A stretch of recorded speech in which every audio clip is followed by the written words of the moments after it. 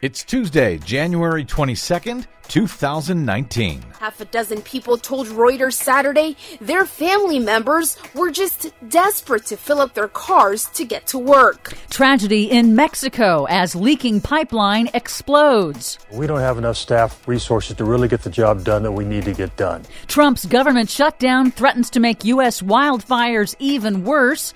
A federal judge halts seismic testing permits during the shutdown. Plus, we're talking about heat waves over and over and over again. Australia's historic heat wave is melting roads and decimating wildlife. All of that decimation and more straight ahead. From BradBlog.com, I'm Brad Friedman. And I'm Desi Doyen. Stand by for 6 minutes of independent green news, politics, analysis, and snarky comment. Day 26 of the government shutdown, and vital services are being threatened. For instance, I've run out of shutdown jokes.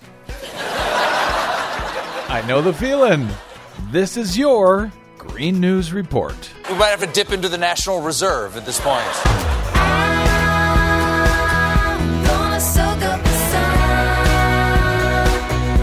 Okay, Desi Doyen, disastrous, heartbreaking situation down in Mexico with yet another pipeline explosion. Yes, it's a real tragedy in Mexico. Officials say more than 90 people have died from a fuel pipeline explosion and fire in central Mexico, and the toll is expected to rise. The explosion occurred late on Friday as hundreds of villagers in the state of Hidalgo rushed to collect fuel from a pipeline spill amid a government crackdown on fuel theft that has triggered a widespread gasoline shortage. Mexico's state-owned oil company Pemex is also under renewed scrutiny for its reaction to the blast because it reportedly knew the pipeline was leaking for several hours but did not shut it off.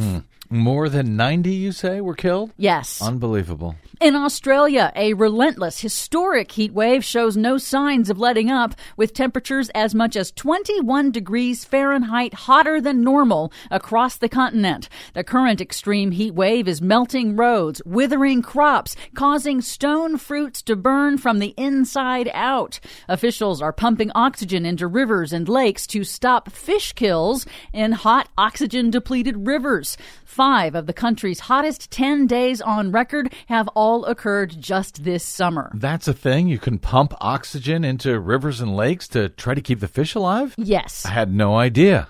Earlier in the season, a third of Australia's threatened spectacled flying fox bat species died in a 2-day period. Wow.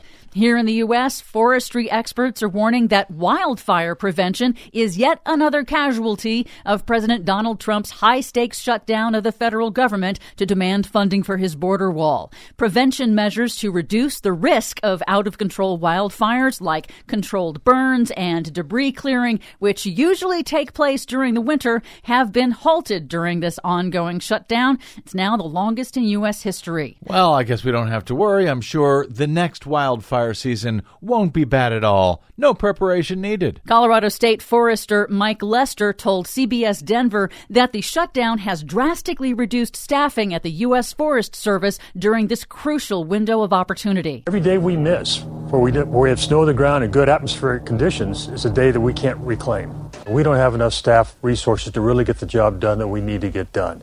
Meanwhile, toxic coal ash waste is contaminating groundwater in at least 22 states. That's according to the utility industry's own data compiled by the nonprofit Environmental Integrity Project and Earth Justice. Coal ash is the toxic waste left over after coal is burned to generate electricity.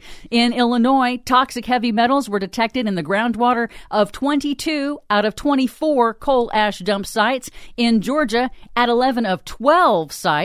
And in Texas, toxic heavy metals were detected in all 16 coal-fired power plants with dump sites. And this is at the same time that Donald Trump's EPA is lifting rules and restrictions on mercury and so forth in our drinking water? Yes, it is. But finally, there is a bit of good news. A federal judge has temporarily blocked some parts of the Trump administration's efforts to expand offshore oil exploration in the Atlantic, broadly opposed by a range of coastal cities, businesses, and conservation organizations. The judge ruled that the administration cannot issue permits allowing undersea seismic blasting off the Atlantic Atlantic coast while the government shutdown continues. But once it starts up again, they can do it under the Trump administration and endanger the population of whales. Yes, but it does buy marine wildlife some time. So, good thing we're having this shutdown. Sort of.